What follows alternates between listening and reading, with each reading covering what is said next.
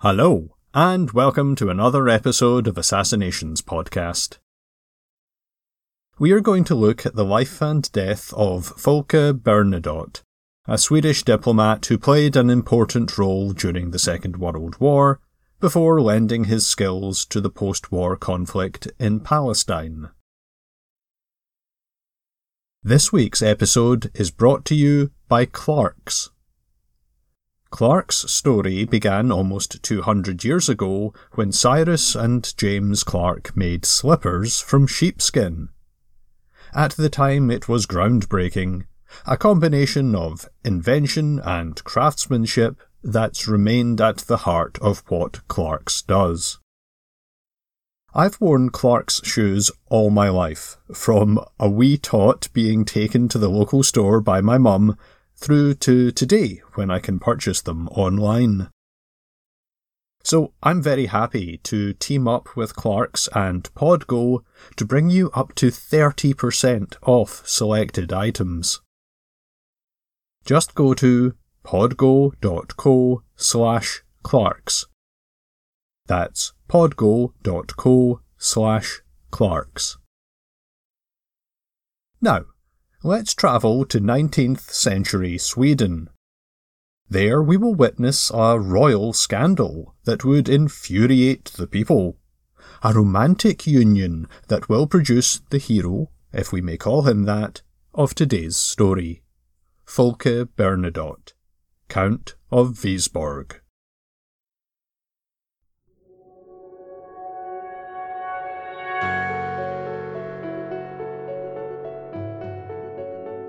Welcome to Assassinations Podcast, where we delve into some of history's most notorious political killings and explore the mysteries and conspiracies that surround them. Time and again, assassins have wielded the blade, the poison vial, the bullet, and the bomb to shape the course of history.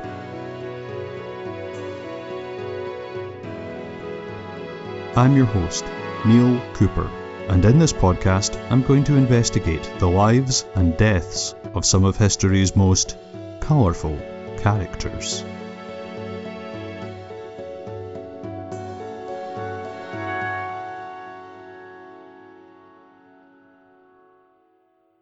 Prince Oscar Karl August Bernadotte, Duke of Gotland, the second son of King Oscar II of Sweden, is in love. That love is, however, forbidden.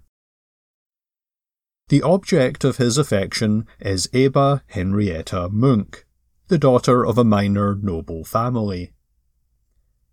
Ebba serves as lady-in-waiting to his sister-in-law, Crown Princess Victoria. As a royal prince, Oscar is expected to marry according to his father's wishes, and that would mean a dynastic union with a princess from another royal house of Europe. But the 28-year-old prince has a mind and a heart of his own.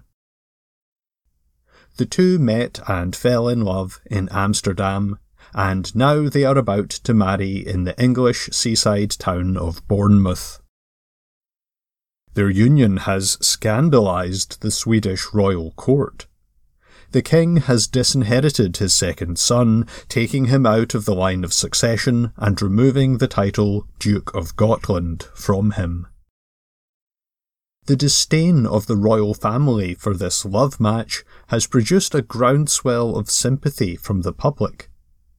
The Swedish people feel that their king has been too harsh, too unrelenting in the face of his son's desire to marry for love. Under this public pressure, the king has permitted the newlyweds to retain the courtesy title Prince and Princess Bernadotte. But, in order to retain noble status for any offspring from the marriage, Oscar's uncle, the Grand Duke of Luxembourg, offers them the title Count and Countess Wisborg.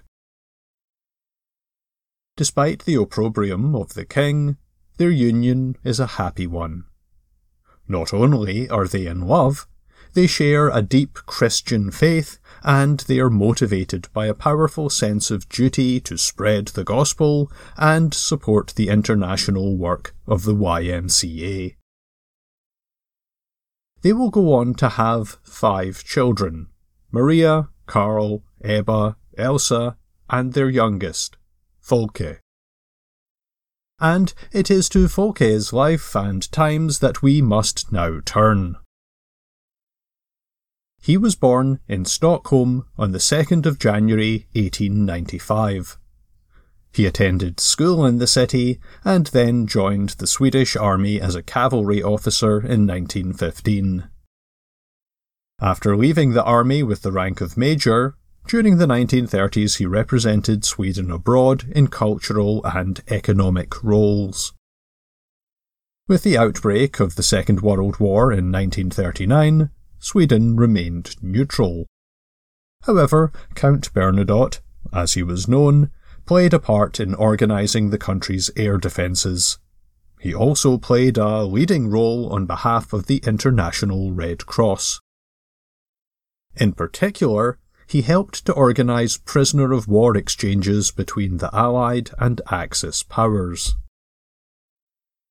As the war in Europe drew to a close, Bernadotte and the Swedish Red Cross worked feverishly to rescue POWs and civilians from liberated concentration camps. He orchestrated caravans, which became known as the White Buses, to take Danish, Norwegian and Dutch people home from Germany. Many of the liberated people were Jews who had survived the nightmare of the Holocaust. Bernadotte also attempted to negotiate an armistice between Germany and the Allies when, in the dying moments of the war in April of 1945, he met with Reichsfuhrer of the SS, Heinrich Himmler. Himmler, acknowledging that the war was lost and hoping to stem the tide of the Soviet advance, asked Bernadotte to convey a peace proposal to Prime Minister Winston Churchill and President Harry Truman.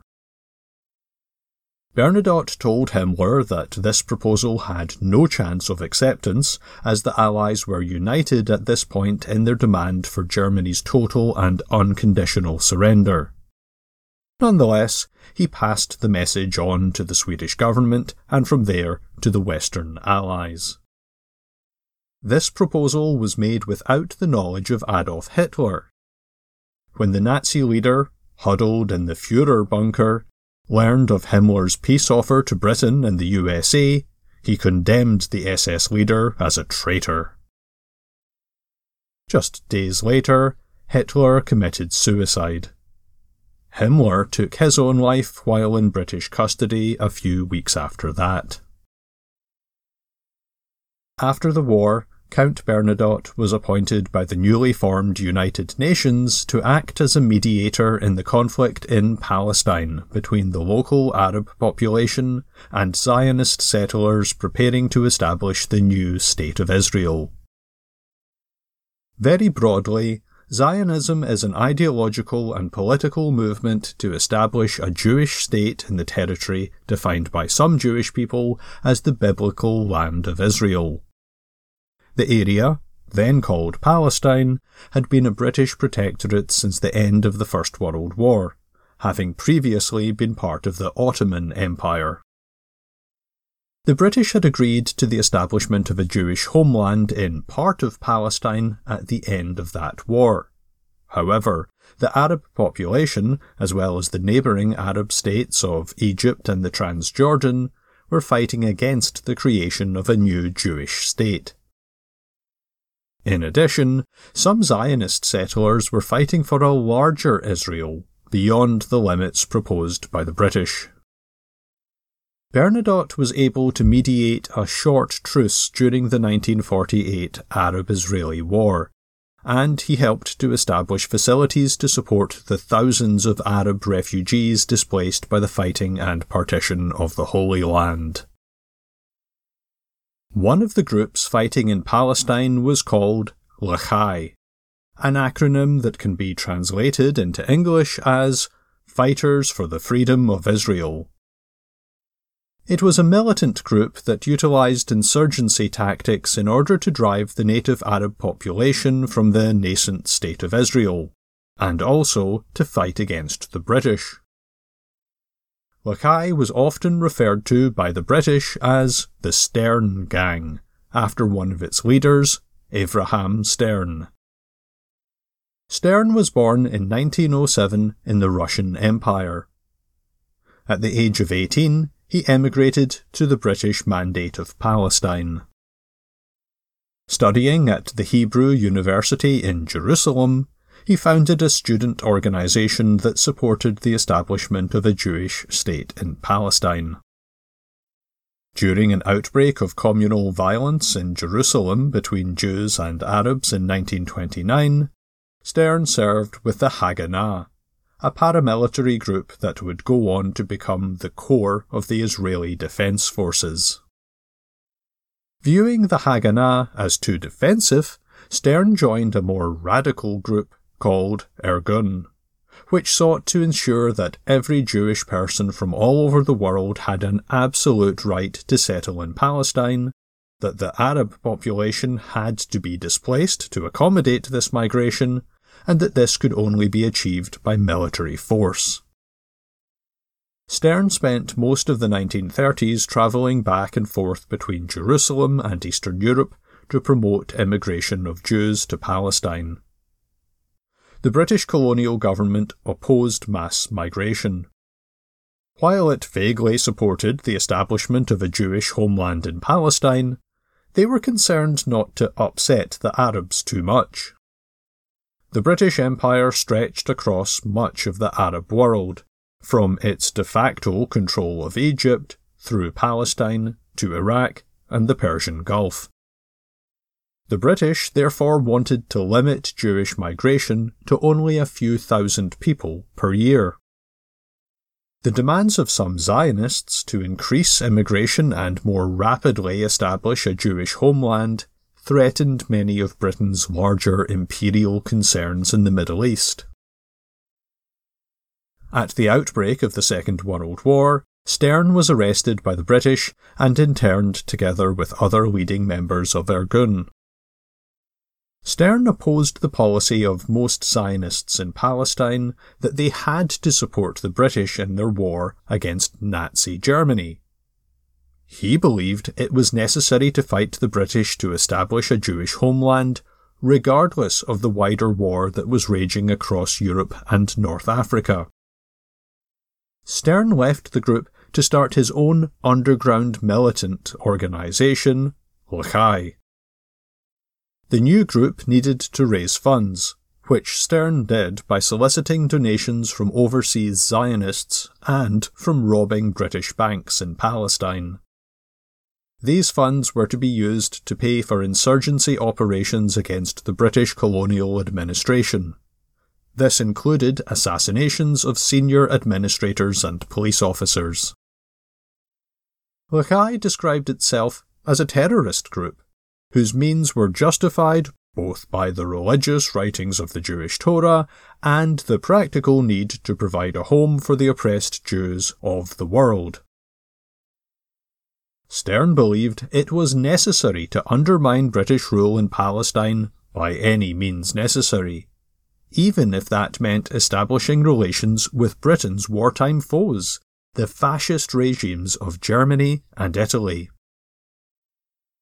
Out of prison, in 1940 he approached what he thought was an Italian intermediary with the aim of winning Italian recognition of a sovereign Jewish state in Palestine. Stern promised that this state would exist as a client of Italy, which would be granted a naval base at Haifa. This intermediary turned out to be an agent of the Haganah, who reported the attempt to strike a deal with Mussolini's Italy to the British authorities. In 1941, Stern made 2 covert offers to collaborate with the Nazis. He said that his group would act to weaken Britain's military presence in Palestine in order to support Germany's North Africa campaign. In return, Stern requested that the Nazi government support the migration of Jews from Germany and occupied Poland to Palestine in order to create a new Jewish state. These appeals, which were sent to the German ambassador in Turkey, came to nothing.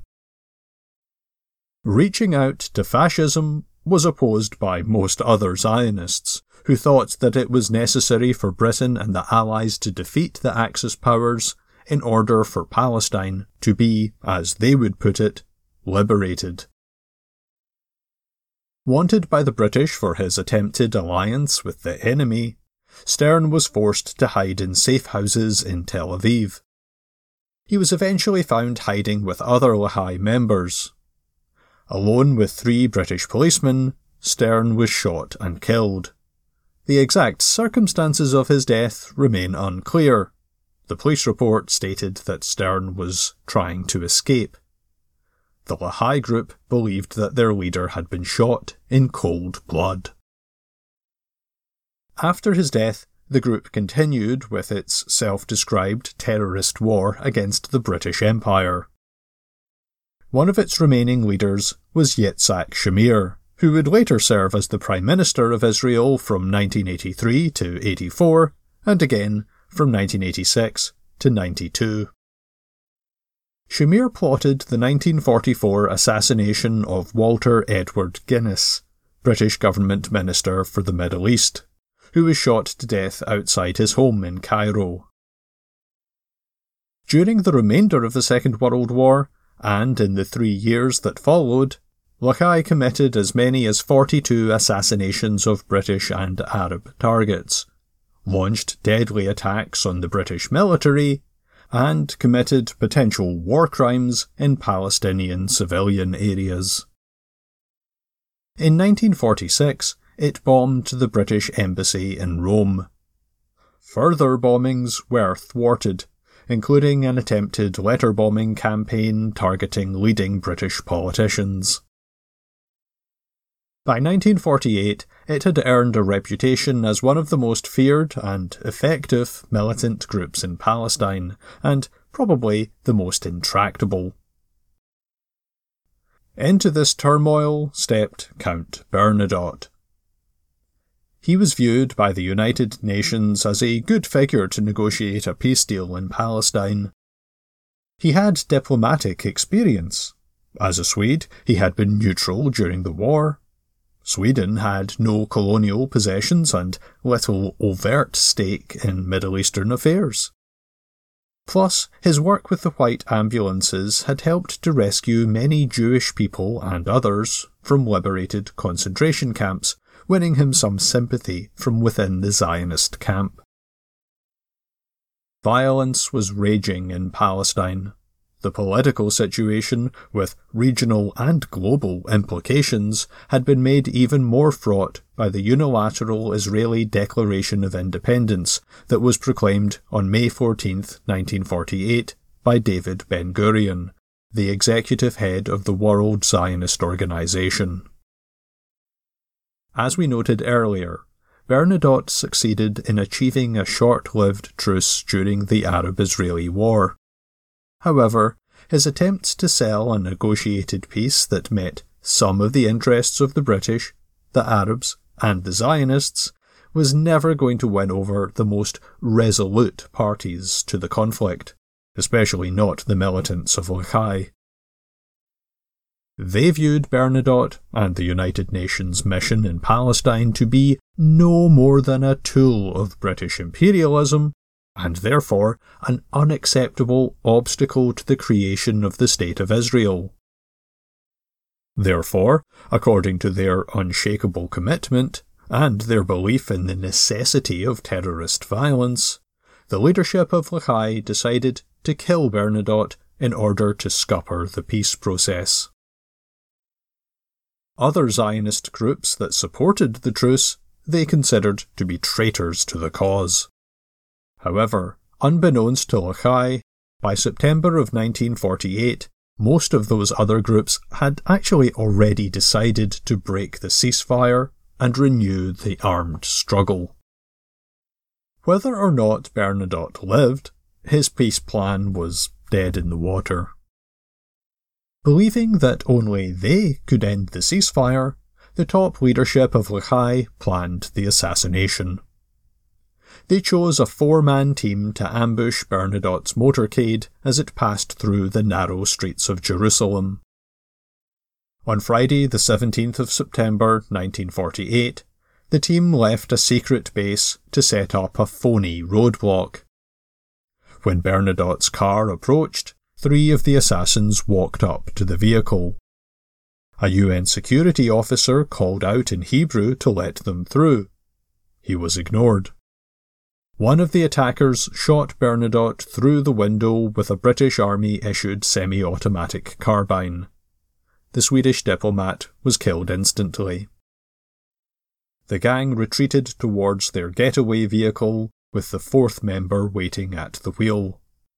They exchanged gunfire with UN soldiers and 2 other vehicles in the convoy.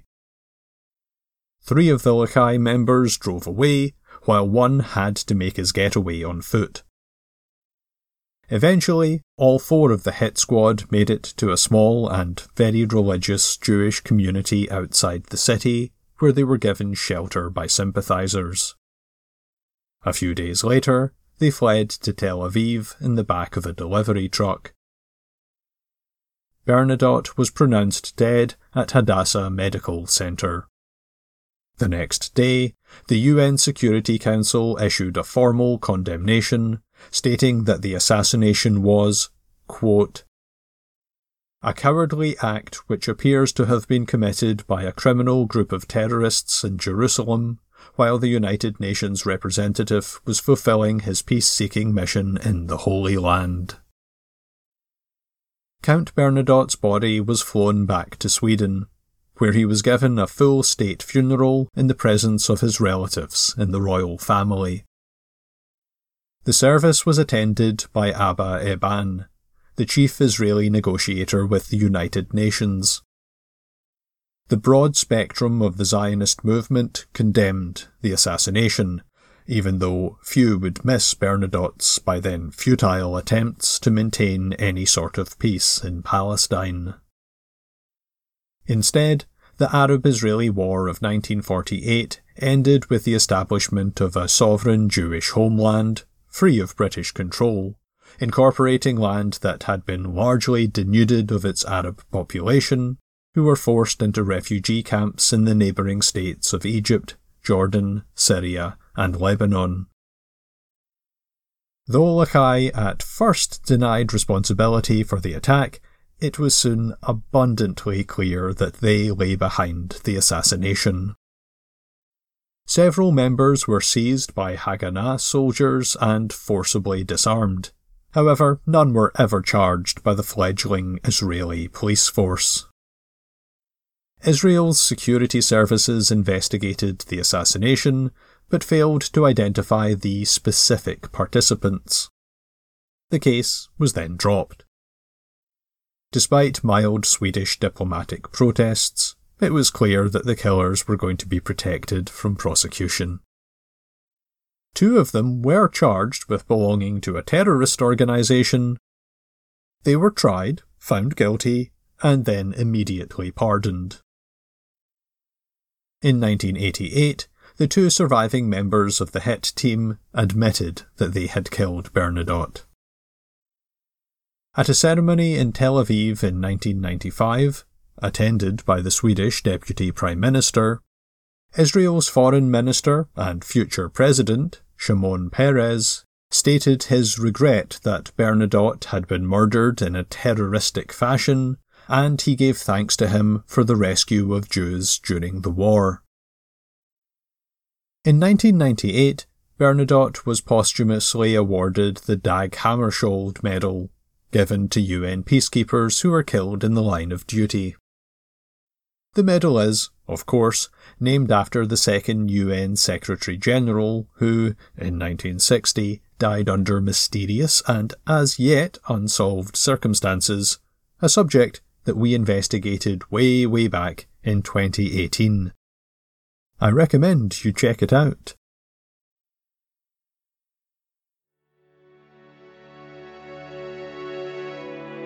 Thank you for listening to this episode of Assassinations Podcast. It was researched and written by me, Neil Cooper. Lindsay Morse produces and edits the show. The theme music is by Graham Ronald. As we heard, the group responsible for the death of Count Bernadotte was also behind the killing of Walter Guinness, 1st Baron Moyne. We're going to look more at that assassination in a Patreon bonus episode. That will be available later this week. To gain access to this and many other bonus episodes, as well as other perks, just head on over to our Patreon page, patreon.com/assassinationspodcast. More details are available in the show notes that accompany this episode. If Patreon isn't for you, then could I ask you to go to iTunes or your podcatcher of choice to leave the show a rating or review? It would be much appreciated. And if you would like to reach out with your questions, comments, suggestions, or corrections, then please reach out. You can get in touch through the website, assassinationspodcast.com. And please stick around for a minute, at the end of the outro music, to listen to a trailer for our sister show, Fab Figmentals, hosted by our own Lindsay Morse. We'll be back in 2 weeks' time with a new investigation. We're going to look at the assassination of Qasem Soleimani, the Iranian general who was killed by a United States drone missile strike in Baghdad in January of 2020. I hope you'll join me for that. Until then, goodbye.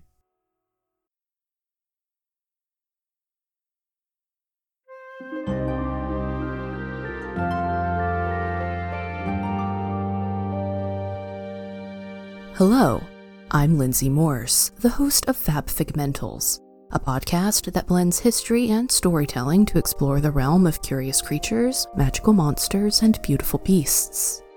Each week on the show, I'll introduce you to a new legendary creature, and together we'll explore its mythology and lore. Every episode of Fab Figmentals begins with a story, and then we dive into the history behind the myth. The show features stories from folklore, classic fairy tales, and our own original vignettes, and the stories will often be more Brothers Grimm than Mother Goose. Think whimsy with a bit of an edge. New episodes are released every Wednesday, and you'll find the show wherever you get your podcasts. Join me as we set out on an extraordinary exploration into the most fascinating corners of myth.